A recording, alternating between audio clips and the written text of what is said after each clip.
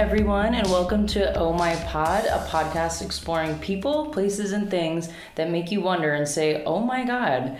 Hopefully you'll learn something today, as I have some exciting guests that basically keep me alive. My chiropractor, Dr. Reeves, and clinical massage therapist, Emma Bush. And you might be wondering why I have a chiropractor at 26 that I've been going to for 3 years now? That's because I think I'm 86 in a younger person's body. I've had shingles. I have a lipoma on my back. I have a cyst on my wrist. Basically, my health is deteriorating from when I was younger and made very silly decisions. And that said, Dr. Reeves has basically kept me alive and walking. We met at a pop-up yoga event, I believe. And so I'm going to turn the tables to you because I've never looked back since we met at that event and have you tell me a little bit more about yourself. I guess my name is Dr. Joanna Reeves. I've been a chiropractor for, I realize it's been 5 years. Feels like it's been 10 though. Because when I go to, when we went to school, first semester we start adjusting patient or each other. Right. Or whatever. And so, I've been learning and doing everything about this for 12 years or something like that. Not that long, but it feels like. That's a long time. It's been a really long time. I know one of your questions was what does it take to become a chiropractor? So there's probably about 20 schools in the United States, which is wow. One a state. Not even there's not very many schools, and because it's very specialized. There's a lot of dentistry schools and pharmacy and all those kind of things, but there's not a lot of chiropractic schools. The first one is based out of Iowa. It's Palmer, and so each school has different philosophies in the way that you practice.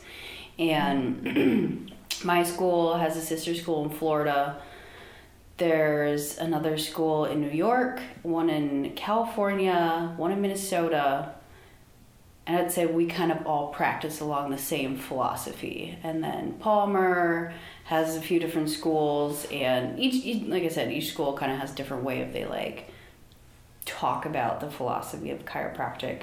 And so I only applied to the school in National, which is in the suburbs in Lombard, and NYCC, which is in upstate New York.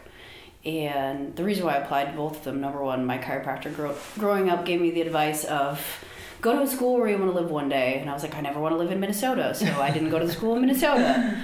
And then also, he just kind of gave me a basis of what the schools were like. And so my school, National University of Health Sciences, focuses on, and especially the state of Illinois, your chiropractic degree allows you to be a primary care physician. Wow. You can treat everyone for everything. A friend of mine, she says, she's you're my primary care physician. I don't go to other doctors. If wow. I'm sick or I have all these kinds of issues, I go to you because you're going to treat me holistically. Mm-hmm. Whereas, Life Chiropractic, which is based out of Atlanta, Georgia, or even some Palmer grads, depending on how they choose to go with it, they say we just adjust the spine and that will fix everything, rather than let's look at nutrition, let's look at other things that may be going on causing this kind of pain. And I like that idea, so that's why I chose my school. And so you have to have a 4-year degree. It can be in anything, but you have to have your prereqs to get into chiropractic school. So I chose a biology with an emphasis in health and medical sciences. So basically my degree, everything that I did, I never had to take extra courses, got me straight into chiropractic school. You don't have to take any kind of test or anything. It might be different now, I don't know. But you just apply, have your prereqs, you do an interview, and then they either accept you or they don't. Mm-hmm. And then it's 3 full years of school. The first year is basically just basic sciences. You learn everything about the body. It's the same as going to medical school. Any MD, dentist, dermatologist, any kind of medical degree, basically the first 2 years of school is identical. You learn all your basic sciences of every organ system that there is, but we obviously emphasize a little bit more physiology and anatomy. And then the second year is when you move into diagnosing. So it's we learned about the body. Now when everything's all messed up, how do you determine what is wrong with them and diagnosing what's wrong with them. And then the last year is where we kind of differentiate between like medical doctors or a dentist or whatever, where our treatment is a little differently, because obviously we're not going to prescribe drugs and we're not going to do surgery. And that's where we learn why the adjustment's important, why exercise is important. Nutrition is like really big in that last year. And so, I mean, we learn about pharmacology as well, but that's just more about if people present with these kind of drugs that they're on, you need to know contraindications and things of such, of like what they're on it for and those reasonings. But we can't ever tell someone like, you need to stop taking that. Like that's against our scope of practice. I see. I have a quick question. When you're in school and you're learning to adjust and diagnose, who are you practicing on? It's just each other. Oh, and there's not any issues? Like no one gets hurt? No, okay. No. Like, nothing's happened? No. Okay. Basically, like, a professor will pick a student and say, this is how your hands are going to be positioned for the purpose of why you're adjusting this. You know, like if there's a restriction on this side of the neck, you know, we're inducing this motion. So you're going to put your hand right here. You're going to line of drive is going to be in this direction to give this motion into a joint. And he'll like set up, adjust the student, and then be like, all right, go find a partner. Set it all up. I'll come by and like watch what you're doing and see if you can figure it out. And if you can't, then he or she would put their hands on top of yours and kind of help you reposition everything. And so it's like, you know, a 50-minute class that you would just sit and like adjust each other and try to figure it out. And so we did that for like 3.5 years. And I mean, it's not as hard as you think it would be. It's just like, you just got to figure it out. Like, it's like the ergonomics of like stance and positioning. My struggle was always like the lower back because I'm short. And so I'd have like a special step. Like you've seen the step in the office, right? I had that at school too.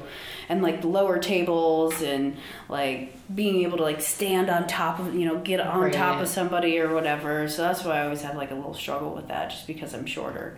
But it's just like a line of drive and things like that that are like the important part. I want to take a step back too, because I don't know that everyone really knows exactly what chiropractic care entails. What does the word like chiropractic care even mean? I mean, the word chiropractor is basically like, you know, if you like break it apart, it means like a hand doctor in a way. Like you use your hands to treat someone. I see. So that's why I use my hands all the time. Okay. Right?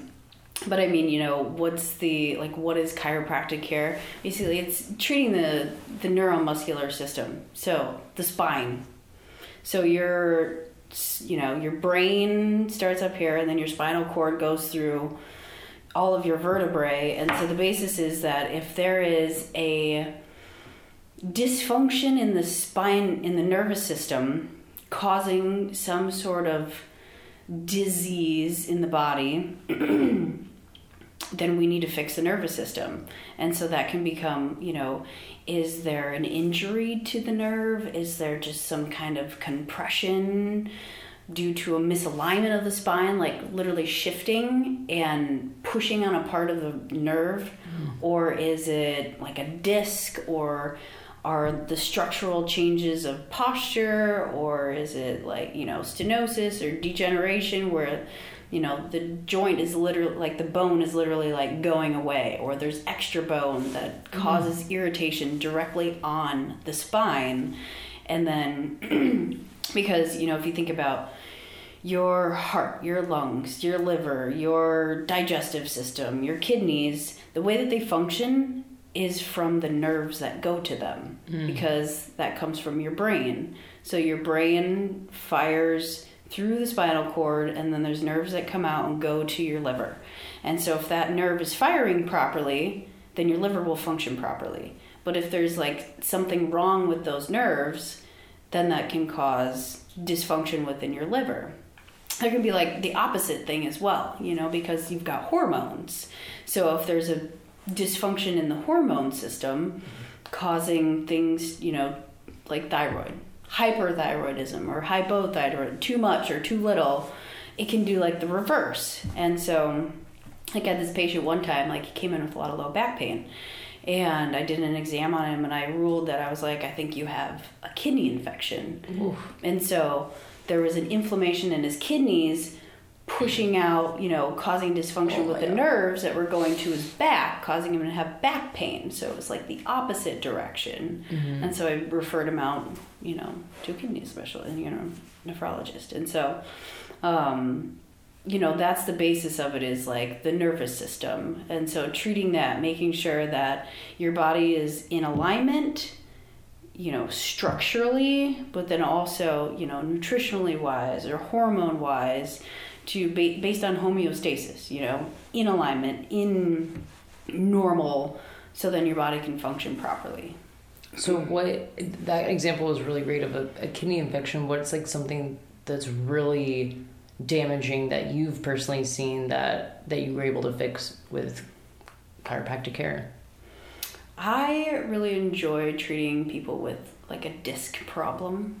Probably because I have physical experience with it. Like when I was in chiropractic school, it probably was like set from sports, and I was a cheerleader. So, you throw people up and then they fall on you, and there's a lot of like compression. But just sitting all day long, there's compression forces, which the disc sits between your vertebrae. And so if your vertebrae are being compressed all day, that disc is going to push out, and it can either be like from a trauma where it's like one big blow and then it'll push one part of the vertebrae out, hit that nerve, cause you sciatic pain down your leg or arm, where it can be in your neck too. Or you can have like a disc bulge, which is just like the whole part of the disc just kind of pushes out, creates some irritation within that area, causing you to have pain as well. And so that was what I had when I was in school, and I just like had a lot of pain, and I learned a lot about like that compressive forces of a decompression, and that was like the only thing that like took me out of pain was like flexion, distraction, decompression, elongating the body, and strengthening the core.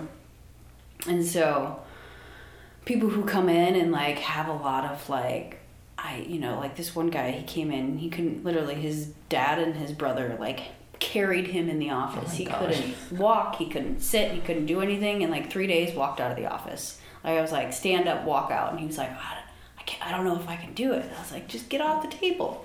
And like he walked out, his dad was like, oh my God. And they're all hugging each other and everything. Gosh. And so, that's like, a crazy case where he like healed that fast, but like some people take a long time to heal from like a disc injury. Mm-hmm. But it's very like noticeable when it happens, because it's like you're either in severe pain or you're not in pain. And so I don't know, for some reason I really enjoy treating disc patients. For some reason that's just, I think, because of a personal experience. So I physically know how they feel. Mm-hmm. So I know what to do to make them feel better. Right. And sometimes it's not always just a straight adjustment, like can be a flexion distraction. Sometimes it is like massage therapy. Sometimes it's just exercise, McKenzie exercises, which are extension. And so, that's the challenging part, is like everybody's different. You got to figure out what works for that person. And it's a little trial and error. Yeah, that brings me to my next question. I think there's a big misconception that chiropractors for senior citizens that are having joint problems or something. What age should you be going to a chiropractor, or when should you seek chiropractor help? There is, if you were to ask any chiropractor, it'd be like, oh, you should go to chiropractor day you were born. Like keep things moving, keep things in alignment, and I think there's some truth to that, just because a lot of people will come in when they've reached this point where they're just like, I've done everything. All of a sudden I'm in this like crazy pain, or, and you have to do more of like an aggressive treatment plan where I need to see you like 2-3 times for the next few weeks. We're going to hang out for a couple months. It's going to take you a longer time to feel better. And like those chronic issues come up. And also people don't want to come in that often. They're like, oh my gosh, why do I have to do this? They don't want to do it. It's too expensive, whatever. And so it's a preventative approach that if you do come in earlier, there's a higher chance of you not having these like crazy acute injuries or having the chronic pain that takes so much longer to heal, that you can keep things mobile, lined properly. Like, you know, I like to give advice and educate people on like what's good for you. And so if you can get that earlier in your life, you're less susceptible to having, you know, bigger treatment plans and longer time to come in and things like that. But, you know, I can't ever force anybody to do anything. So, you know, I would say 80% of the population comes in when they're like in pain. So you really need to come before to prevent any pain. Yeah. After. It's, you know, it's wellness care. Right. Not pain care, you know, like, but that's just the stigma of like, I don't have any pain. I don't need to go see a chiropractor. Yeah. I'm like, okay, I'll see you when I see you. Yeah. You know, or some people bed and need really a lot of help. Yeah. And I mean, so my personal experience, my mom suffers from like headaches and low back pain and chronic migraines and all this stuff. And so she always went to a chiropractor and I just would go with her. I didn't have any pain, but I was like, 5th grade, she's just like, I'm going, you're coming with. I'm like, okay. And I get adjusted. And then when I started in sports in high school, you know, like I actually like would have pain, you know, from like a bad fall in cheerleading or something. And then I'd go to the chiropractor. I'd only have to see him like 2 or 3 times and then I was better. Whereas, you know, when you're older and you do stuff like that, then it's like 2 or 3 weeks. Ugh. And so, you know, my personal thing is like if I do get hurt these days, like do something dumb, like a couple years ago I had this injury in my back and I did a dumb exercise at the gym.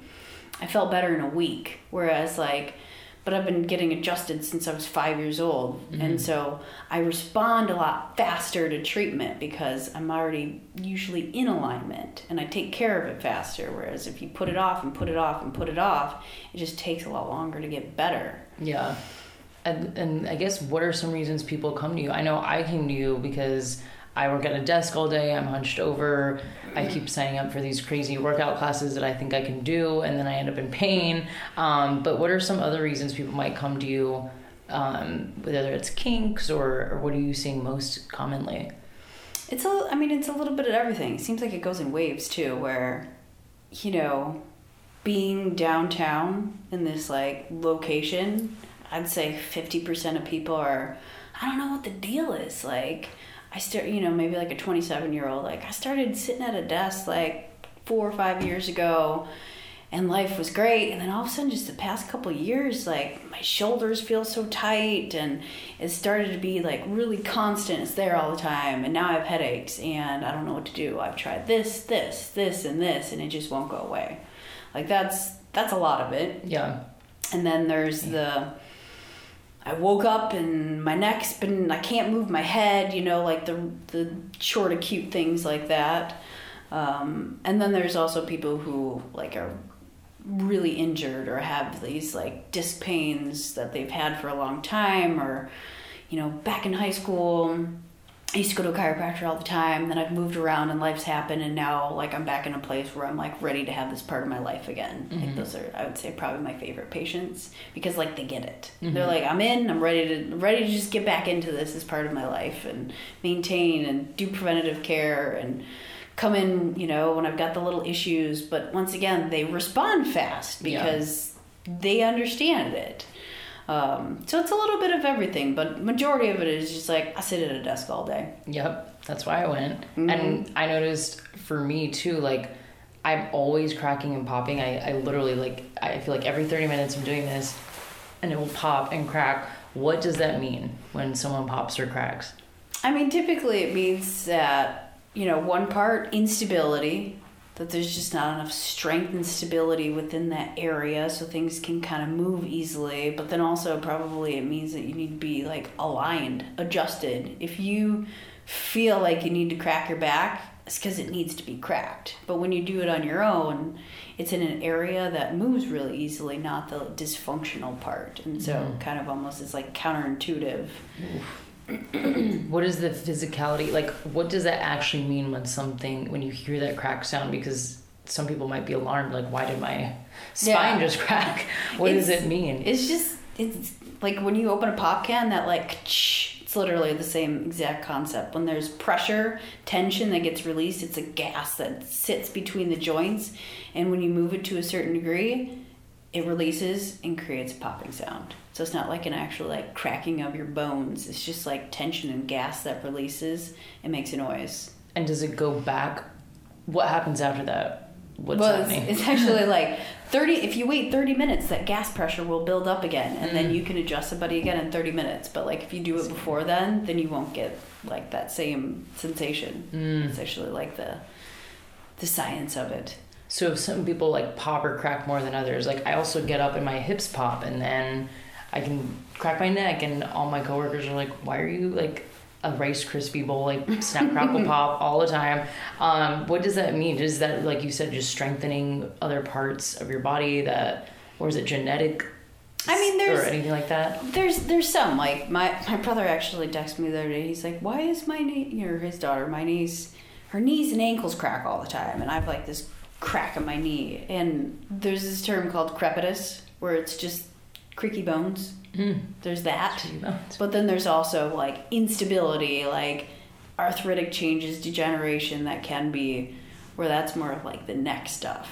Whereas like your joints, like elbows and knees and stuff, that's typically more of crepitus. Okay. But when you feel like your back's cracking, your bones are cracking, and you need that like release, it's because it needs it, but also because there's instability going on with the bones. I see. I heard you say there's a huge role nutrition plays. Are there things that people can eat or drink or exercise that would help any of these issues that we're talking about on top of chiropractic care that would prevent them from even coming in? Or would you say if you're eating well, exercising well, all the above, you should see a chiropractor less? Does that make sense? Yeah, I mean, that's the goal. Is as much as I enjoy people coming in, I'd like to see them less. Because it's all about making the alignment last longer, keeping you in alignment, and that can come from correcting your posture, ergonomics at the workplace, and strength and stability. And so we do an alignment, we reset everything, and it just needs to stay. So it's like the concept of like you put braces on your teeth, you shift everything, and then how do they stay? You put a retainer in. And so, you know, obviously you put a retainer in every night, but like if you could put a retainer in once a month because your teeth don't move for a whole month, that would be ideal if you want to compare it in the chiropractic sense. But I mean, you know, a lot of what people get in their bodies, inflammation, that's what causes pain. And that can come from your diet. Dairy, sugar, wheat and gluten. Other people are... Everything I eat. You know, some people are sensitive to like other foods as well. But I'd say like sugar is probably number one because sugar's in everything. Oh, good. I just ate a chocolate chip cookie, so... And so if you can decrease inflammation, your body will heal faster from issues. You know, inflammation causes fatigue, tiredness. You can't strengthen your body as easily. Same thing with responding to care. It's a weakness within the body. And so if you can get rid of inflammation, you're going to be a healthier person. In addition to, you know, strengthening the body, keeping things stable so they're not loosen, you know, specifically your core, because that's literally your core. It's the center. So if you don't have a strong center, above and below is just going to fall apart as well. Like you can't, like your shoulders can't keep your ankles stable. Like you got to have your center stable and then go from outwards. That makes sense. Are there things that people could do at home to alleviate any of these issues or pain? I mean, you know, like I said, proper posture, not slouching at work. Desk place ergonomics, like if you work on a laptop, making sure you have like a keyboard, a mouse pad, something to bring the screen up. Chairs, sleeping not in like weird, crazy curled up positions, not sleeping face down to torque your neck all the time.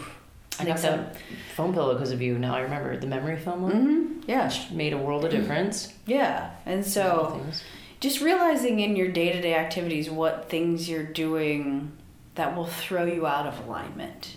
You know, someone who crosses their leg the exact same way, you know, 15 hours a day, you're probably going to throw your hips off, Mm-hmm. because that's just like a torque into your hips.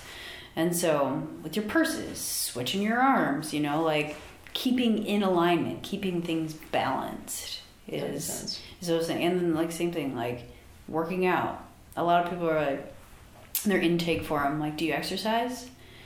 And they write down walk. I walk a lot. It's great. I love it. I think it's awesome that you walk, but you need to strengthen your body. Your muscles need to be strong. Walking's just keeping you moving, but you gotta exercise. And it doesn't have to be like crazy CrossFit or all this kind of stuff. Like, just simple, basic exercises of working on the core, doing planks, working on your hamstrings and your glutes, working on your triceps and your back muscles.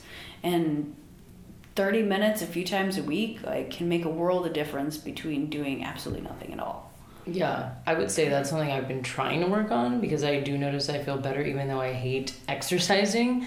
But something I noticed too is I usually foam roll after, and I will pop my back or my hip or something like that. So in playing like a little bit of devil's advocate, why couldn't someone just maybe get a foam roller and foam roll everything out at home?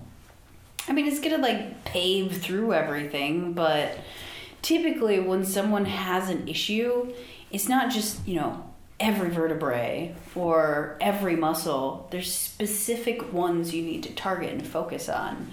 And so, you know, finding which part is the dysfunctional part and focusing on that part, or which muscle is more of the weakness. Maybe it's one side over another, or, you know, if your hips are out of alignment, one side's going to be pulled higher than another. Just kind of like cracking side to side isn't actually going to like fix that. I mean, if chiropractic, you know, if people could fix themselves at home, the profession wouldn't exist. Very true.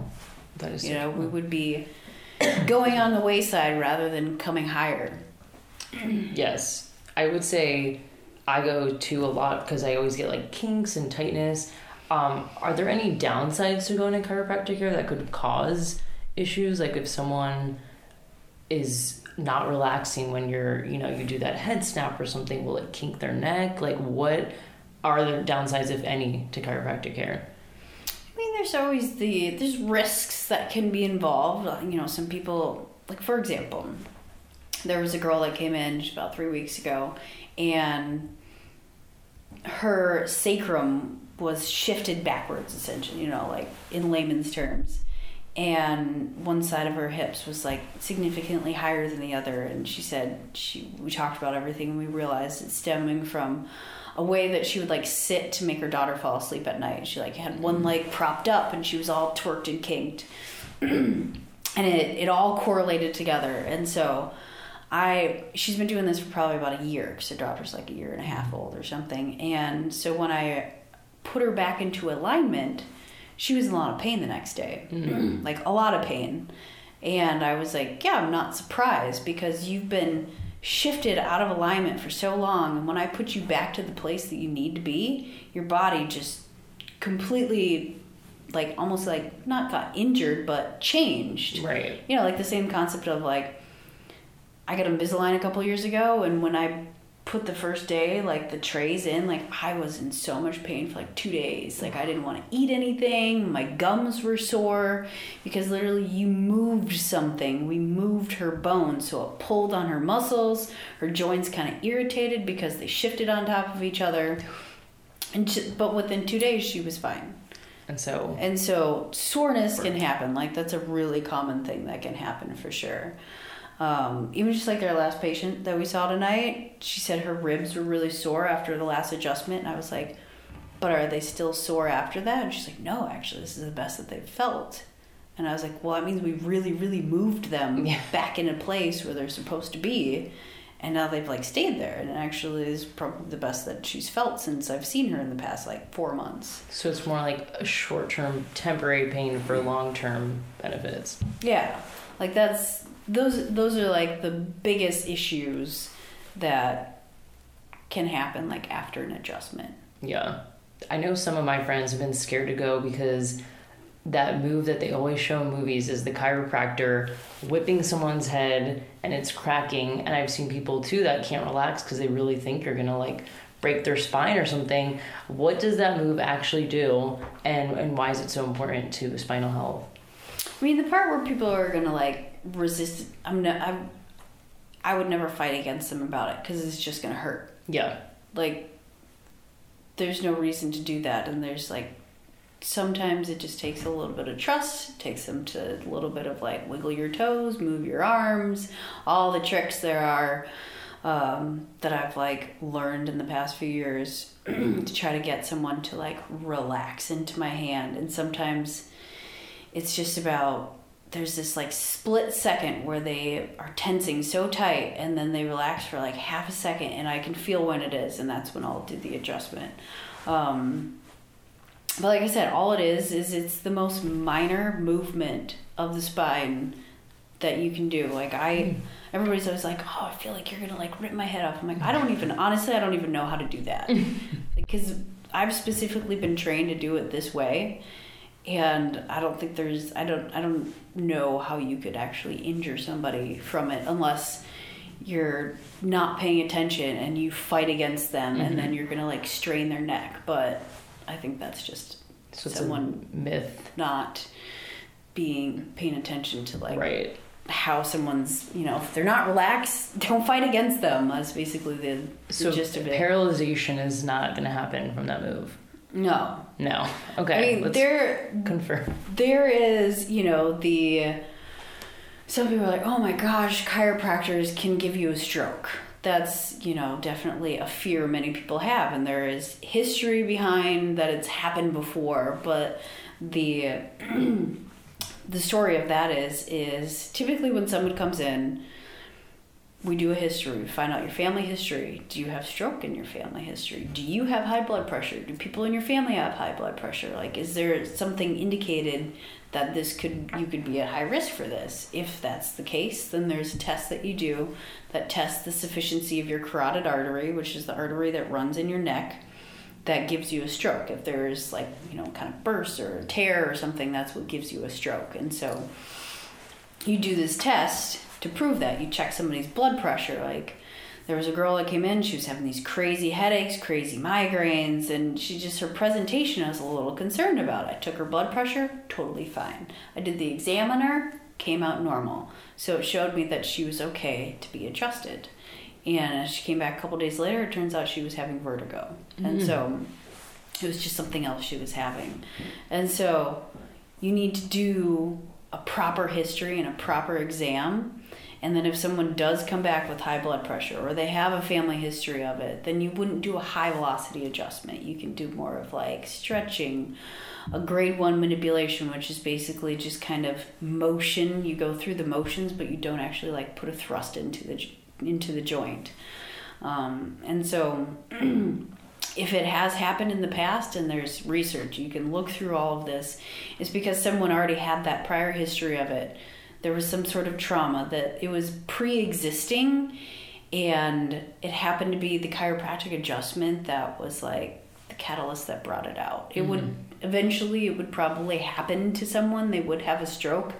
It just was the fact that was what made it happen. Right. Could have been they woke up 4 weeks later and, hit their, playing with a kid, and the kid threw something at their head, and they whipped their head back, and that what made it, I don't know. Yeah. Something else could eventually, make it happen. Right. And so that's why you always do a proper history and ask people questions, like, you do an intake and just check it. Like, that's what an educated doctor should do. Awesome. I know some things that are commonly heard of are technic, especially in my field. I work in a technology-focused field. I'm with a bunch of people in an office all day, and we crouch and we bend over and look at our screens. Are there other terms in the industry for common problems like that? For example, people that stand all day versus someone that sits at a desk. Are there names associated with that? And would you say that people that stand all day need to come in more than people that crouch? Or is it that, again, just an individualized issue? It's an individualized thing. I mean, yeah, technology is ruining everyone's back and increasing our career, you know? Yeah. But yeah, I mean, sitting versus standing, it's all an individual person. I mean, you can have bad things that stand, because what if you have bad standing ergonomics? Like you stand with like swaying your hip back, or you have hardwood floors that you stand on, you wear terrible shoes to work. All of a sudden you have plantar fasciitis and your knee hurts because your hips are out of alignment, so you're standing uneven. And so there can be other things. And so I only base that by individual person. Like some people I think do need to stand more. Some people need to alternate between the two of them. And so that's an individual person. Right. And I know Emma, who we have coming up in a little bit, is a massage therapist at your office, and you also recently brought on an acupuncturist. Why did you bring them on and add that to your practice? Going further or I guess twirling around to what I originally started with, the philosophy of the school that I went to, is it's a holistic practice. I don't think that there's a one-size-fits-all for everyone, and that some people need a little bit different things. Also, your muscles and your bones are attached to each other, and so they, toy with each other back and forth. So if there's a shifting of the bones, there's going to be a pulling of the muscles, and vice versa. And so I found just working at different clinics and, kind of working with different bodies and just the experience of it, of benefits of massage therapy, because adjustments, are necessary to make sure the bones are moving properly, because sometimes you can massage people till the sun comes up, but if your joints are just stuck in one place, your muscles are just going to keep going back to the way that they were before. But if you can align the spine, your muscles are going to shift into the position that they're supposed to be in as well, because they're either going to be spasmed and shortened, or they're going to be pulled and lengthened. And so if your spine is in the right place, then the muscles will set back into their alignment, quote unquote, as well. And so I found a lot of benefit that they both go hand in hand together. And with acupuncture, I feel like I enjoy that because it tackles the internal part of it. A lot of people suffer from stress. I can adjust your back, but if you're not going to fix your stress, then we're just going to keep doing this back and forth and back and forth. Acupuncture is really good for that as well. And once again, what I was saying before, if there's internal dysfunction going on, that'll affect your physical body too. And so working on hormones and working on your diet and all of that, through acupuncture can help as well. And then I've just seen super other awesome, cool things that acupuncture has changed people's lives. Like maybe not even correlated physically, but like you can get people pregnant from acupuncture. You can induce pregnant, like if somebody's like, my doctor's gonna give me a C-section if I don't have my baby by this date. And so you can go to acupuncture and they can induce you for that. They can help balance hormones with thyroid issues. It can help with digestive problems and help people quit smoking. I mean, like so many things. All of those wild things that you would think would never be, with acupuncture. It can just overall just balance you out mentally, physically, emotionally. They just all tie together with each other. Yeah, I love that approach because I was scared of an acupuncturist, and you can't even feel the needles. So I highly recommend. They're like the tiniest needles ever. They might hurt for like a half a second, if anything. Yeah. But it's just like a quick prick. It's not like these like blood draw needles that you're like jamming into people's veins. Yeah, thank God. I don't think anyone would go to that. I think, listeners might want to know what they can do to stay on top of their spinal health outside of going to a chiropractor. I think you might have just mentioned a few, looking at your diet and continuing exercise. So are there any other tips that they might need to know? I'd say biggest thing is paying attention to your day-to-day life activities of the repetitive things that you do every day and making sure they're in alignment, such as posture, ways that you stand on the train, ways that you hold your bag, at the gym, not doing stupid things like lifting too much weight when you think that you can, but you really can't, of just taking care of yourself. Yep. I think something that I want to know personally are any funny stories from your years of experience. Oh gosh, I feel like there's always funny incidents. It is, you know, like some people have a lot of humor. It's always the first time someone comes in and they've never been adjusted before, their response. There's either going to be swearing, laughing, screaming. A good response, maybe like crying of like, oh my gosh, I feel so much better kind of response. I don't know. And like funny things, I don't know if it's like chiropractic related, but it just might be like funny jokes that are sent back and forth to people of just like the rapport and relationship that I've created with the patient, where we just get along with each other and can say funny things back and forth to each other, you know, because it doesn't need like a sterile environment to come in and we're so serious, you know, like we'd have a great time when you come in, you know, like enjoy the experience while we can, you know, like I like to pride myself on trying to make somebody laugh. Yeah. Especially the first time that they come in, so it's not such a, like a stuck up like, oh my gosh, I don't know if I like this or not, like warm and comfortable. Right. I know. That's why I come to you, because we talk, I catch up with Emma. I feel like Emma and I gossip basically for an hour while I'm getting a massage, but then I go to you and you adjust me and we're catching up about life, and it doesn't feel like I'm going to like a doctor's office that's so serious and I can't go back, and that's why I love recommending you guys. So hopefully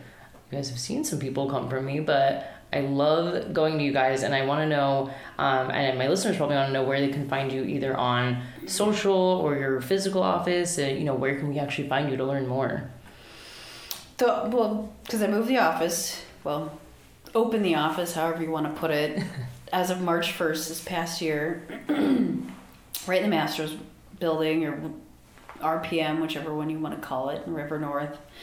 I mean, I'm pretty much there all the time. I feel like the best way to get a hold of me is through my email. Otherwise, you know, calling the office, we've got ZocDoc. Social media, we do a little bit of Facebook, nothing too crazy with it. I've been playing around with a little bit of like Facebook ads and seeing what's that about. Every once in a while I like to send out a newsletter just saying like, here's what's been going on, here's some tips here and there. But otherwise we're there Monday through Friday till 7:00. I like to take the evening or the weekends off so we can balance life out, because I think it's important to have myself not stressed out and feeling like I'm overworked, so I can actually show up and like be present and not feeling like I'm resentful for working ridiculous hours and things. So I like to take the weekends off for that reason. Yes. Amen. For those 2-day weekends that we have. Awesome. Well, I'll link your practice in the show notes. That's Reeves Chiropractic Office, right?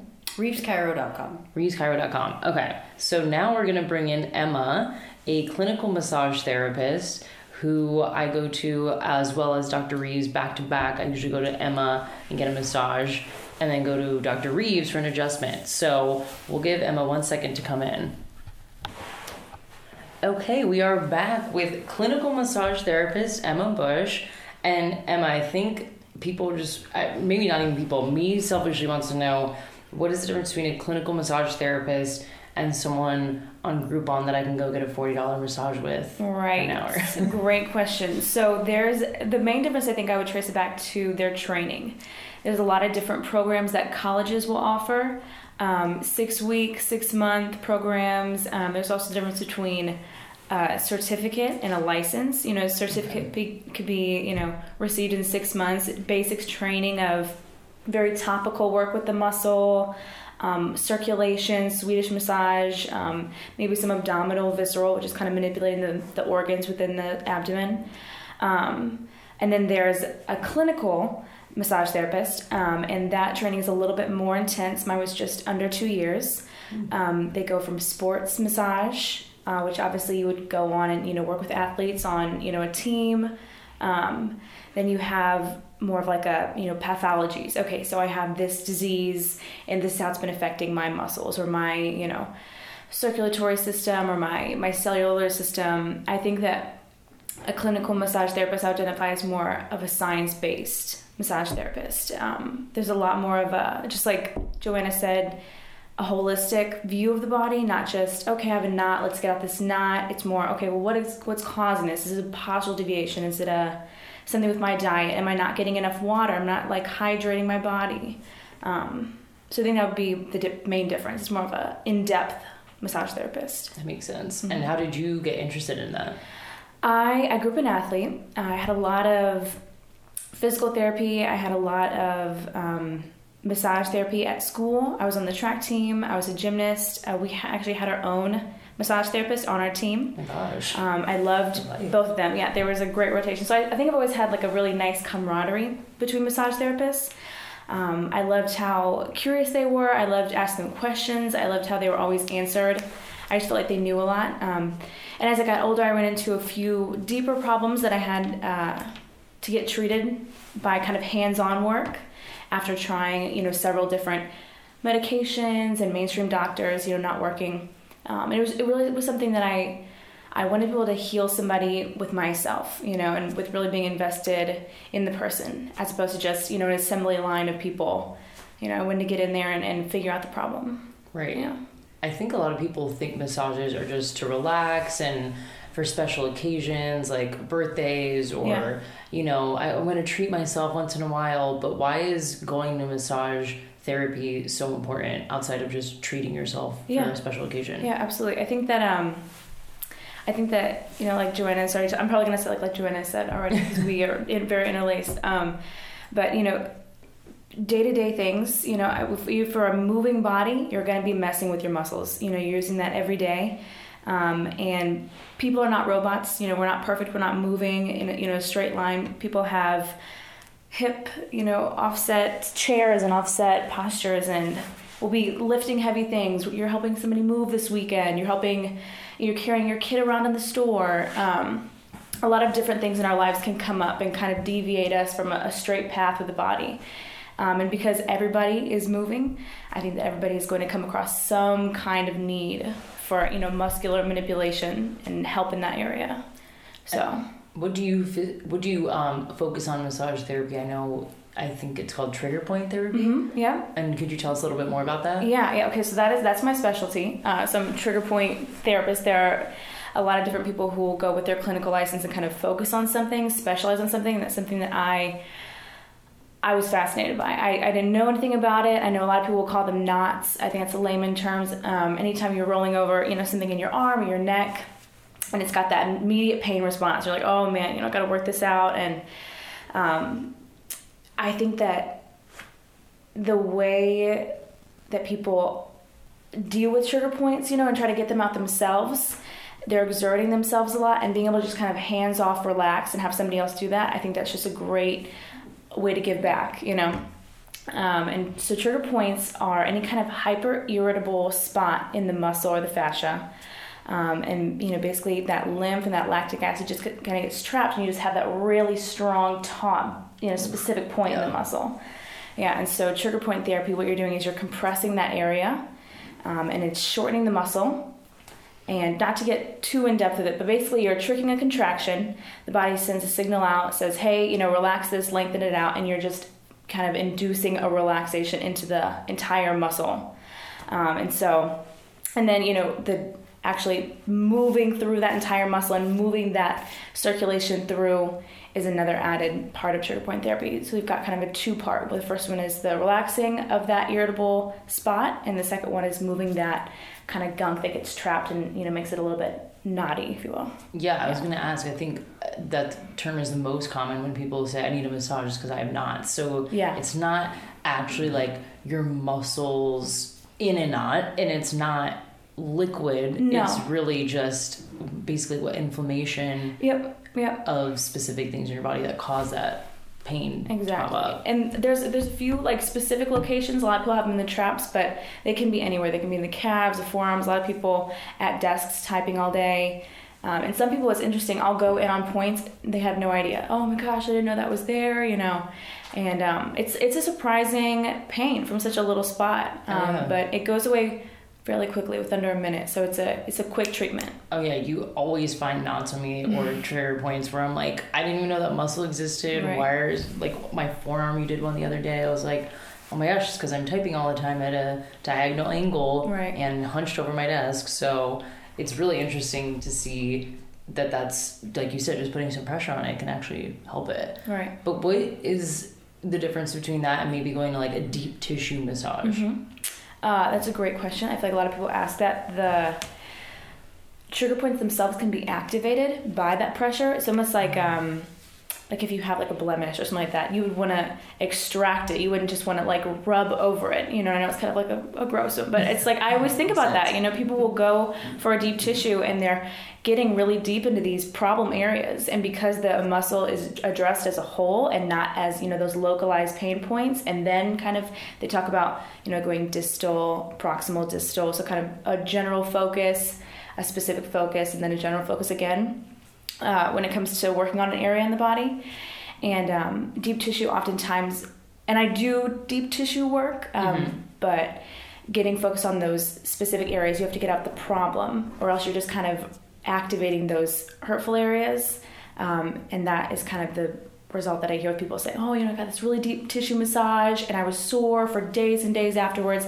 It's because all those points, the muscles, those trigger points were all activated, you know, but nothing was really done about them. So I was going to say, I used to go somewhere and it almost hurt. Like I was almost crying because the pain was so bad because they were putting so much pressure. What is a downside of that? Like, can something happen bad from putting too much pressure on? Yeah, definitely. I think that it's definitely a wading in the water sort of thing. You know, engaging the skin, engaging the fascia, engaging the muscle, re-engaging with the fascia, re-engaging with the skin. Just your body is sensitive to pressure, and so it needs to know, okay, we're expecting this, okay, now we're at this layer, you know. Even the temperature, after, you know, added friction, that those muscles get warm and loose, you know, and a lot of that immediate deep tissue, a lot of that immediate, you know, going right down to the problem, your body isn't given a chance to adjust, and so it typically has an, you know, an inflammatory response to that. It makes sense.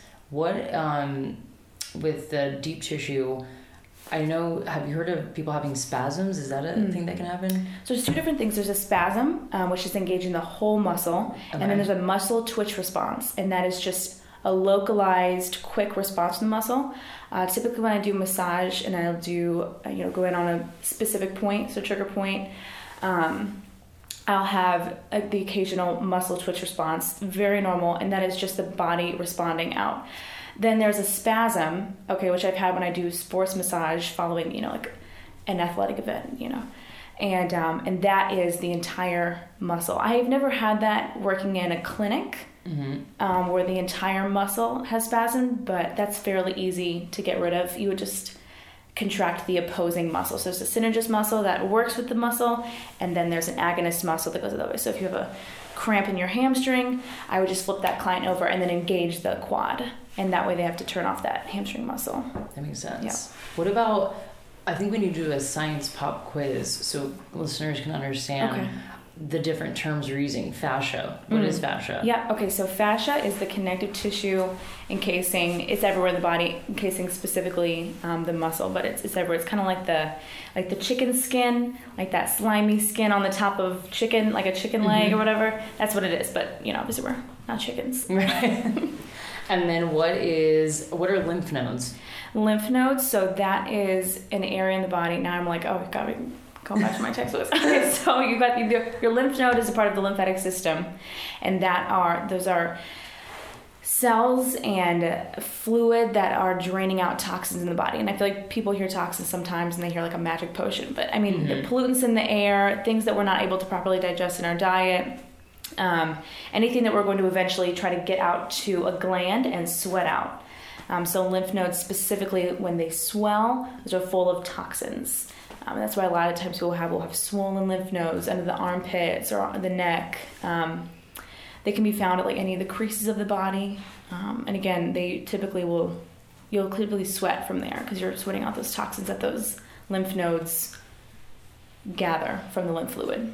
And so massage therapy can help with that, obviously. Right? Yeah, absolutely. You have lymphatic drainage, which is more specific, but overall circulation happens all the time whenever you're doing a massage.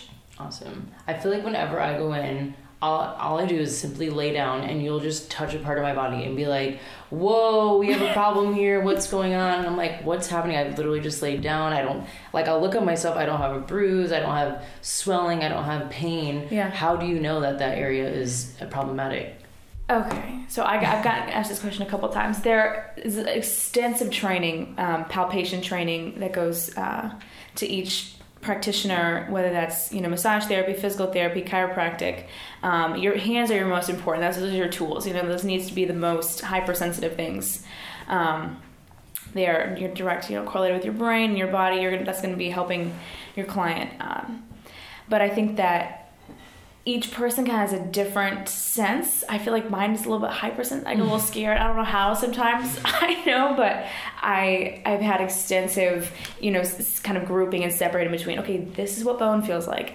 This is what fascia feels like. This is what a tendon. This is what a ligament. This is what muscle. This is what a collagen buildup, a bone spur feels. You've really got to know that. A lot of that is just practice and palpating those different spots. And okay, this is a normal body. This is an abnormal body. And kind of all of the in-betweens. So I feel like experience and then just, going through school and, feeling different things. I think with usually the clients that I work on, it's almost always like that ball feeling with that grittiness is typically what I feel when I'm feeling fascia that's, irritated, that has inflammation on it. And then that really thick top band of muscle is typically where you're going to find those trigger points. Speaking of bands, I'll never forget, I always thought that band in your quad was people that were just really muscular and had really great quads. And what did you tell me about that? Yeah, so that is commonly mistaken. It's not the worst thing in the world, but that is that band adhering, that IT band adhering to the muscle that lies just underneath. So typically it's not the best thing. We'd want to, and they have, frictioning to literally separate those. Wow, so it's literally gluing itself to a muscle, and so massage therapy can help get that out. And is that painful? Extremely. Ooh, extremely. Yeah. I can imagine. Yep. I want to know a little bit more about let's see, like, what are signs when someone comes in? I guess when they come in, for example, I know what I need to work on because I've come to you so much now, and I'll be like, my feet really hurt or this or that. But if you're just going for the first time and you're like, I don't really have that much pain, maybe my shoulders, do you just do a full body assessment, or you just know, like, looking at them, like, I'm really seeing a tightness in their legs, we need to work on their legs today? I would love to be able to get to that point where I could look at somebody and just diagnose. That'd be great. I cannot do that yet. A lot of questions. Work. Do you have kids? Are you in a sport? I'm looking at their age. How old are they? Their build. Okay, they're really tall. We're going to work with knee, and just different kind of categories that I try to put people in, and then, get their feedback on their lifestyle. And a lot of people, you've got the people who are really avid about it, who, are chasing down their problems, and 50-50 on Google research. It's kind of either a curse or a blessing with that. Right. But, then you've got people who don't know. They don't know, and that's my job. That's where I kind of step in, and I can, I have to do all of that kind of diagnosing and figuring out with my hands, and I'm figuring out, okay, what are we feeling here? And typically if I'm on a tight hamstring, oh yeah, well that's because I climbed a bunch of ladders because I was cleaning out the gut, things like that, where we can kind of figure out issues and their origins as we go. How often should someone be seeing you if they have major issues, if they're like the IT band thing, using, like, should they be coming once a week, once every other week? How long would it take to get something like that worked out? Okay. Typically, like, an IT band thing would be 2 sessions, very serious, to get that. It's called flicking. And that's, you're using a tool, ice is involved. That's a process. And I don't really come across that session where I'm able to completely focus on that. Also, the compliance of the person is very low because I know it's a painful process. We cause pain and trauma to our body, and so that healing is going to be, sometimes equivalent to the pain that was caused. But I think that once a week, I'll typically see people once or twice a week. And, with people's insurances, that people work out, that's kind of, up to, the luck of the draw of, what they have as far as coverage goes. But just healing in general, once a week, consistently, and then spacing it out from there. And a lot of times, people who are coming and they're practicing, okay, I'm going to drink a ton of water after this, or I'm going to be stretching or foam rolling, or, doing healthy additives to that makes the process a lot quicker. You told me today, I actually went to tonight. I had some problems with my legs. What was the other part we were talking? Maybe my feet. Yeah. And then you said something that would be really bad would be doing yoga or really any type of exercise after it. And I was under the misconception that maybe yoga would help because I'm adding more stretching and flexibility. And why would you advise against that? Yeah. So I think that, again, I hope nobody mishears. I think yoga and exercise is a great thing throughout the week. That's definitely something that I would advocate for, but immediately following that, because of that, and it does depend on the kind of treatment that you're getting. My treatments are pretty intense, pretty localized, and that lymph is just floating through the body, and so those toxins are running through your muscles. Your body needs time to rehydrate, urinate that out, sweat that out. A sauna would be a great thing to follow it. Ice in certain spots of inflammation, but engaging in, weightlifting or anything that's going to, strain on the muscle, or, a really long, intense, yoga session isn't going to be a great thing to follow up an intense massage session. And so basically you're almost undoing the work that you just did. Right. And you're using that body that's already been depleted of a lot of its resources, and then trying to, conjure up those resources again, and they're not there. And so that can, lead to a lot of soreness. Right. And a lot of soreness. You use the craziest tools I've ever seen. They look like medieval torture tools. They have sharp ends, and one looks like a ninja blade. Like I'm terrified sometimes to go in. I'm like, what is she going to use on me? What do those tools do? And how does that help you outside of, just using your hands? Yeah. I love my hands. Great, properly trained, but there are certain depths to muscles. A lot of people have really well-developed muscles that I work on. And there are certain angles that I like to get in, if we're working around the knee, if we're working around, the shoulder. That those tools really aid in being able to get to those tricky to reach spots, or like a Swiffer duster, use certain ones, the Dirt Devil kind of thing, getting in those cracks. But I think that if I'm talking about, fascia tool, because the fascia kind of runs in a web-like form, a lot of times my hand is a little bit too flat and a little bit too soft to really engage that the way I want to, and is be able to smooth that out. And if I'm using my hand, I will see an immediate, redness, which is that circulation kind of release when I'm using a tool. And if I use my hand, I'm able to get to, deep pressure and consistent pressure, but those tools kind of quicken my, progress of somebody. It saves a lot of time.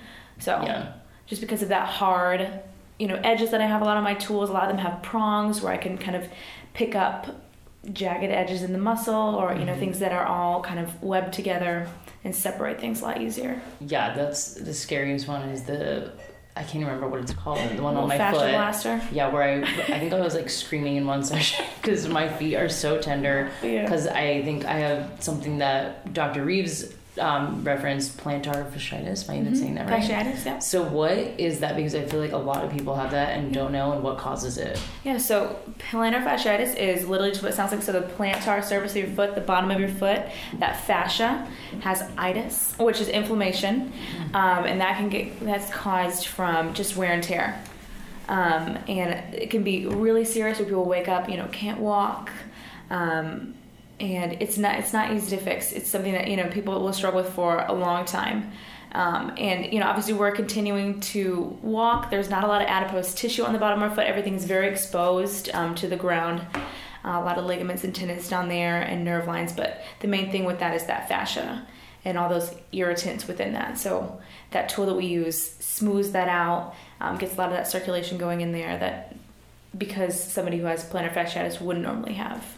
And what are some things I need to do and others can do to alleviate the pain? Right. So anytime you hear inflammation, you would think like red, hot, ice, whirling out on ice. You're going to be doing smoothing exercises, a good supportive shoe, with the natural curvature of your foot. Nothing that would have to agitate your foot. So you've got flats, that arch is going to have to come down and meet that every single time. If you've got heels, now we're we're hyperextending that. We're taking the foot, even stretching it farther, irritating it. So I would say supportive shoes, getting, some kind of manual work done on it, and asking, practitioner about, hey, can you check my calves? Is something pulling? You've got to think all of the calf muscles are attaching at the bottom of the foot. So do I have a muscle in the calf that's pulling up, and causing that irritation? I think one time you told me about like a DIY thing I could do at home, maybe with a frozen water bottle. Yeah, that's a pretty common one. Just freezing like an Ice Mountain water bottle or whatever your favorite brand is, and just rolling that on the bottom of your foot, taking it out after it's frozen, and that's kind of what is the phrase? 2 for 1, like killing 2 birds with 1 stone. And you're smoothing that out and that pressure that you would have, and that's a lot of stuff that I would do with my hands naturally. And you're also having the cold ice and kind of getting a lot of that inflammation to settle down. I need to do that at home. One thing that I have issues with too is the spider veins.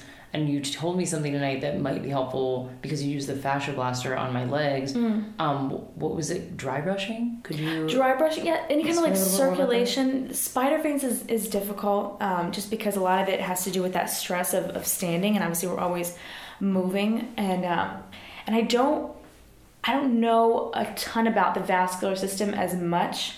So I'm just going to be honest with that one, and I don't really get asked that a lot, but I do know that a lot of those circulation techniques and just kind of going against a lot of that pressure that gets built up within the veins in the body is going to be helpful. Obviously they're not going to disappear, but right. Going to help going any farther. Yeah. And I think another like devil's advocate question that I asked Dr. Reeves is, why can't someone maybe just like foam roll it out or go get a hot stone massage for 90 minutes? Because to me, a hot stone puts that heat on there, like you were saying, and opens up the muscles. And foam rolling, if you can foam roll over it for 30 minutes, why do you recommend also going to massage therapist? Right. I think it's what you want. Am I looking to progress in life? Am I looking to stay the same and just kind of keep what I have going? Not getting any worse. I think things like hot stone massage or Swedish massage, which is just very topical circulatory massage. It's going to feel really good. It's going to feel really good. Again, a lot of those trigger points can be activated and kind of leave you hanging, And I think that a hot stone massage or, foam rolling it, a lot of these things are very topical in general. And people have very intricate, complex bodies, complex problems, where somebody who is trained, experienced in that area and, knows your body better than you could ever probably know it, kind of taking over and being able to sort that out. Also just kind of like a hands-off, okay, so this is, I have this pain, I'm gonna have somebody else deal with it, and really get specific with you. I think it's a little bit, kind of separates itself from a hot stone or a foam roll. Right.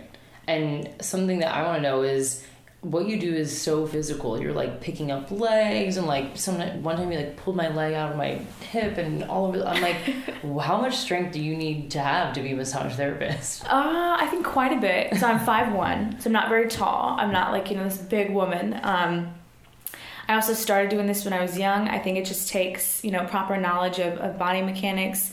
I know how to position myself with in accordance to the body that I'm working on.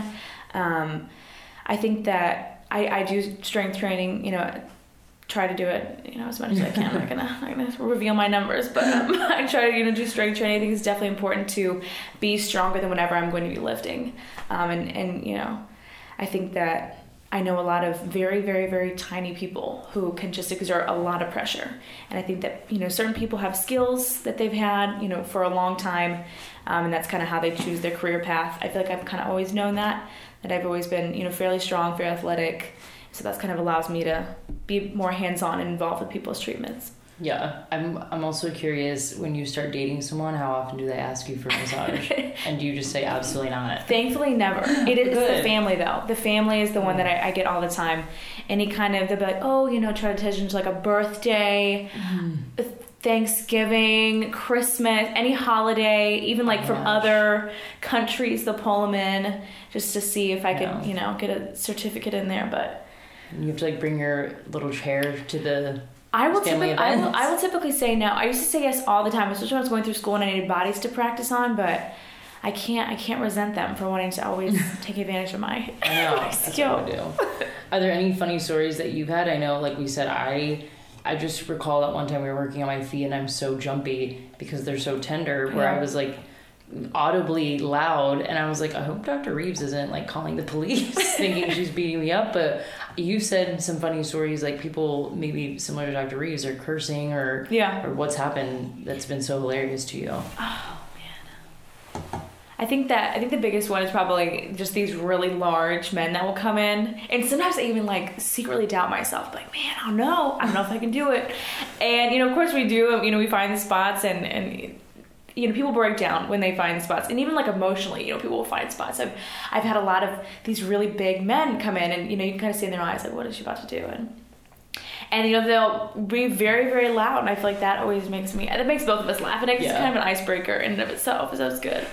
I don't have any funny stories. I think that I love working at this office because again, it's this very fun environment. It's, we know everybody. It's not this. Like she said, she used the word sterile, at arm's distance. I'm going to come in with my, professional attitude, and I'll, shake your hand. But it's a close-knit office. And so I think that a lot of just funny stories are swapped on a daily basis between, us and the clients. And, but yeah, I think the biggest laugh that I've gotten is probably from these large guys coming in, shouting out of pain. Yeah, it can be really painful, but I can't imagine, like you said, because you're 5'1", this itty-bitty thing, handling a guy probably twice your size. Right, yeah. Screaming like a girl. Yeah.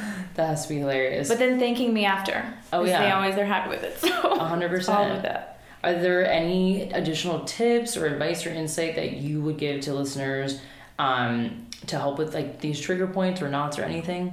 I think the biggest thing I would think is if you do go see somebody who is practicing trigger point therapy, drink water. That is one of the biggest things I think people will skip, or, I'm going to go to the bar later, and get a drink after my massage. I think that aspect of, rehydrating and kind of just at least taking the evening, if you've gotten in the afternoon or, taking the afternoon to just kind of restore and refresh is so important for, a speedy recovery.